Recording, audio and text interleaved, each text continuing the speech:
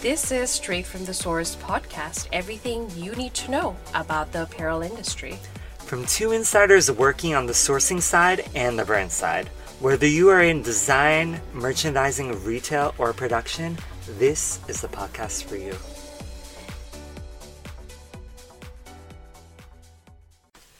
Hi, my name is Fatima, and with me is Giovanni. Hi, G. Hi, Fatima. It's a pleasure to be here. And thank you so much, everyone, for joining us for another episode of Straight from the Source. Today we have a really important topic that was prompted by this article that was recently published on the newspaper called The Guardian. Gio, do you want to walk us through that a little bit? Definitely. It dealt with 11,000 climate scientists talking about the urgent need for action on global climate change. They issued a statement that commemorated the 40th year anniversary of the first global climate change conference, which really took me by surprise. I didn't realize that we had known about this issue for so long. Yes, it's pretty darn outrageous, I mean, if you ask me. So now tying it back into the fashion and apparel industry, just for our listeners, apparel industry is responsible for about 8% to 10% of all greenhouse gas emissions globally, and it's actually a pretty significant number given what's going on with climate change right now. So with that in mind, Gio, what are some of the brands doing? Where are they in terms of their policies, in terms of transparency? What's the sense on the brand side? Definitely. So there's a lot more action than there was previously in the past, and especially it has been picking up in recent years. Multiple brands have signed on to the 2018 UN Charter as a commitment to reducing their carbon emissions. Around 55% of the top 200 brands publish their annual carbon footprints. And then some brands have set goals that are more ambitious than these, including the brand group Keurig that owns a lot of high-end brands like Gucci and Alexander McQueen. They are pushing to reduce their global carbon emissions by 50% by 2030. Wow, that's, first of all, hats off to Keurig. That's pretty major. My concern is this. When you have higher end brands committing, it's wonderful. But from a volume point of view, they're not the largest players. So I do worry that from an impact point of view, they may not be enough to make a dent. We actually may need to go back to those top 200 companies and look at who are all the fast fashion brands, who are the volume players, even if they don't call themselves fast fashion, and look at where they're producing and how much they're producing. Definitely. There were two names that stood out as kind of larger brands, being Adidas and H&M. But I definitely agree with you that a lot of the brands that are taking initiative tend to be higher end brands with higher price points. And one way of looking at that is they are like a smaller segment of the industry in terms of volume, but in so many ways they tend to kind of lead the pack regarding trend, etc. So some people are more comfortable and confident that this will trickle down to the mass market, and then other people are more skeptical. That's pretty fair. Although, in defense of the mass market, I do think I see some movement where there is a broader embrace right now of sustainable, eco-friendly fabrics, or at least, let's say, eco-friendly brands, and somewhat of a willingness to embrace that and to pay slightly more for it at this point. At least that's my point of view. What do you think? I think so, and it's super exciting. One thing that I think might be on the minds of a lot of our listeners is, what about fashion garment manufacturing is producing carbon emissions. It doesn't Right. exactly strike you like operating a coal plant or something. Right. So that's really interesting. Let's talk about maybe, let's say, the energy portion of it. Now, whether that's the fabric production side of it or whether that's the cotton sew production side of it. So you have this process called the wet washing process, or Dyeing, finishing, wet processing. the wet processing, sorry, pardon me. And then also you have processes in the cotton sew where you're still washing your fabric quite a bit. And these processes oftentimes take up a lot of energy. So when you have any production process that takes up a lot of energy, that means you're using more electricity, hence you're increasing the amount of greenhouse gases that are being emitted into the environment for that. Now, there are ways that manufacturing facilities and mills are offsetting this, and it's actually very exciting. So, in order to use less energy, what they have done is they have invested really heavily in technology that will redirect the energy. So what do I mean? Say the wet processing part of it, or say the washing part of it in your cotton sew process, right?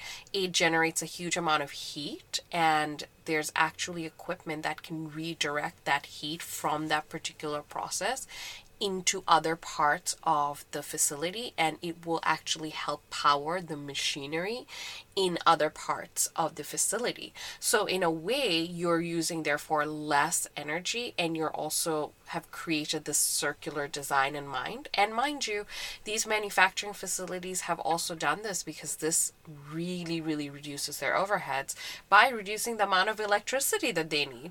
And just to add on to this one point really quickly, they're also doing this with their water treatment plants, which are known as ETPs. And what ETPs do is that they filter the water that you use in your production process, which, gets rid of all the chemicals and things like that. That also releases a lot of heat and uses a lot of electricity. So again, there's now technology that can take that heat, take that surplus energy created in that process, and power other parts of the plant. And then you also have energy efficient equipment and things of that nature. So exciting stuff going on. That is so exciting. And do you happen to work with some of these factories in your portfolio? I actually do. And there's a couple of really amazing certification bodies in Europe where you can submit the work that you're doing in your manufacturing facility, and they will come and assess and verify and help you create a case study to show exactly how these technologies and processes are coming together to create some of these green energy efficient processes. So yes, in short, we work with some of these manufacturing facilities. It's absolutely fascinating. The technology does exist. And G, my niche or my specialty is in mid to large volume manufacturing. So whoever is working with manufacturers like these, mills like these, they're actually automatically reducing their carbon footprint as a result of just being part of this manufacturing facility. One thing I liked that you mentioned, Fatima, is how this tends to be kind of mid to large brands. And I think you were the person who kind of connected the dots for me from how, in order to have this wonderful energy conservation technology, how it does require capital investment. Exactly. Which is investment and requires capital. Yes. Along those lines, what are things that suppliers can do to their actual manufacturing facilities to conserve greenhouse gases?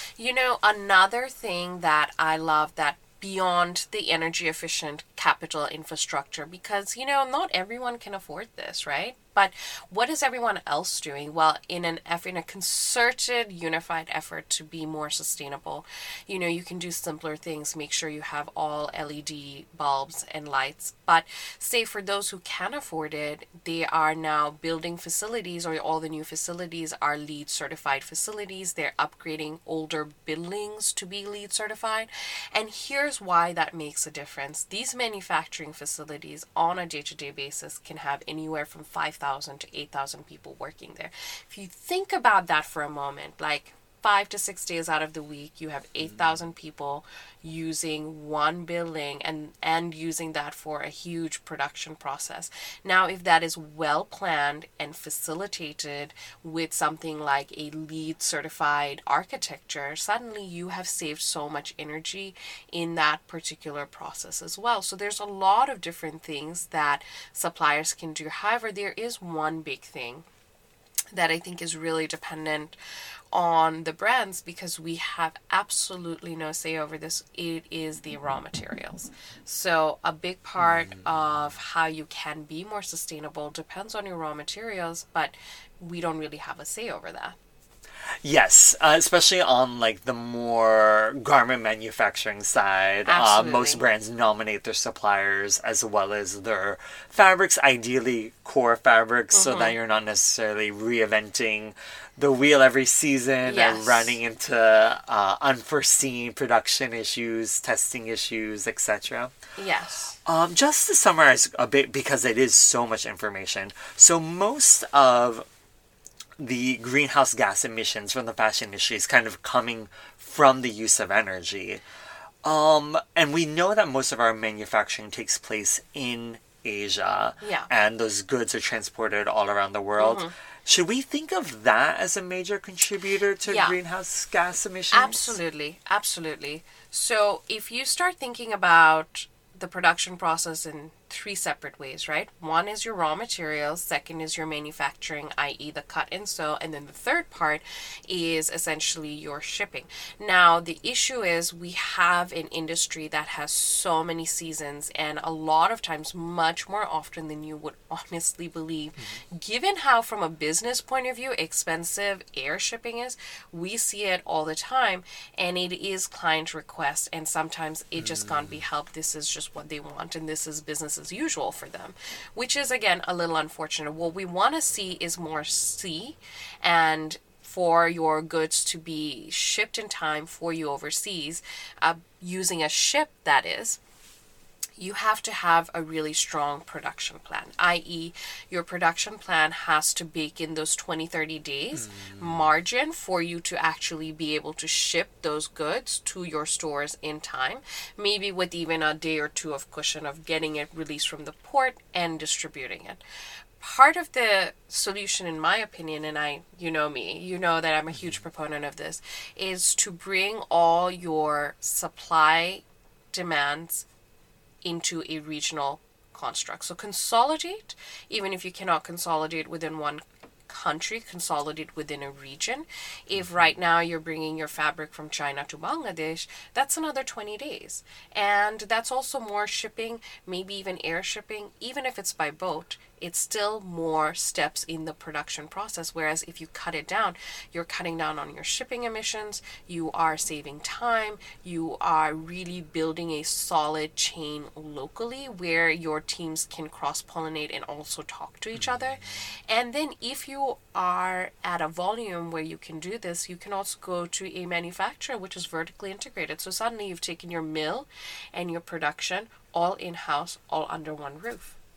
Yes, and speaking from the brand side, I have to admit I'm a huge fan of vertical integration. It saves costs, it makes things run smoother, it often can allow you to have more control over the fabric if you need to tweak the color of a dialect, for example. But often it just is having that relationship, having the reduction in lead time. It's not all lead time. Also, your fabric can get caught in a customs clearance fiasco. Absolutely, absolutely. So it's really imperative. And you know, there's fabrics that's better for the environment. There's a lot of things that can be done from a raw materials point of view, but as someone who is on the supply chain, it really has to be a concerted effort from you guys, from the brands, from our clients to say, you know, we want this. We're always suggesting, but it's something that has to come from you. I mean, that's such a great point, Fatima. And not to... Actually, maybe we should take it a little bit more big picture. I think so many of our suppliers do an amazing job of meeting our expectations, using organic fabrics, getting all these certifications, getting certifications for their buildings. But it does start with us as your customers kind of taking the initiative and letting you know how to meet our needs, expectations, and make us happy customers so we keep Yeah. coming back. Absolutely. I know we're drawing to the close, but I do want to mention one thing. One other trend here that we've been noticing a lot is the increase in popularity of sites such as ThreadUp, this reuse, recycle mentality of these beautiful pieces of clothes that just we buy and then we either give away or throw away. So, not to go into too much detail about circular economy or any of that in this particular episode, but I do want to say that it does make me really happy to see garments and products get a second life, get a happy home, and oftentimes go to people who may not have been able to afford it in the first place, and everybody kind of wins in that particular scenario. I completely agree, and that's why I want this to be one of our upcoming topics for a full episode. Yeah, absolutely. So, with that being said, there's a lot of movement, at least in the manufacturing hubs, when it comes to sustainability.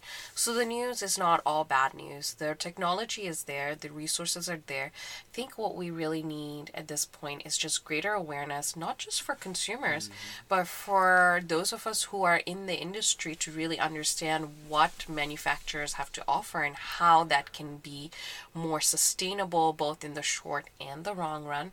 And with that being said, please reach out to us if you ever want to learn more. We're happy to share. Absolutely. It's an education process for the brand as well as for the suppliers. Absolutely. With that being said, thank you so much for tuning in.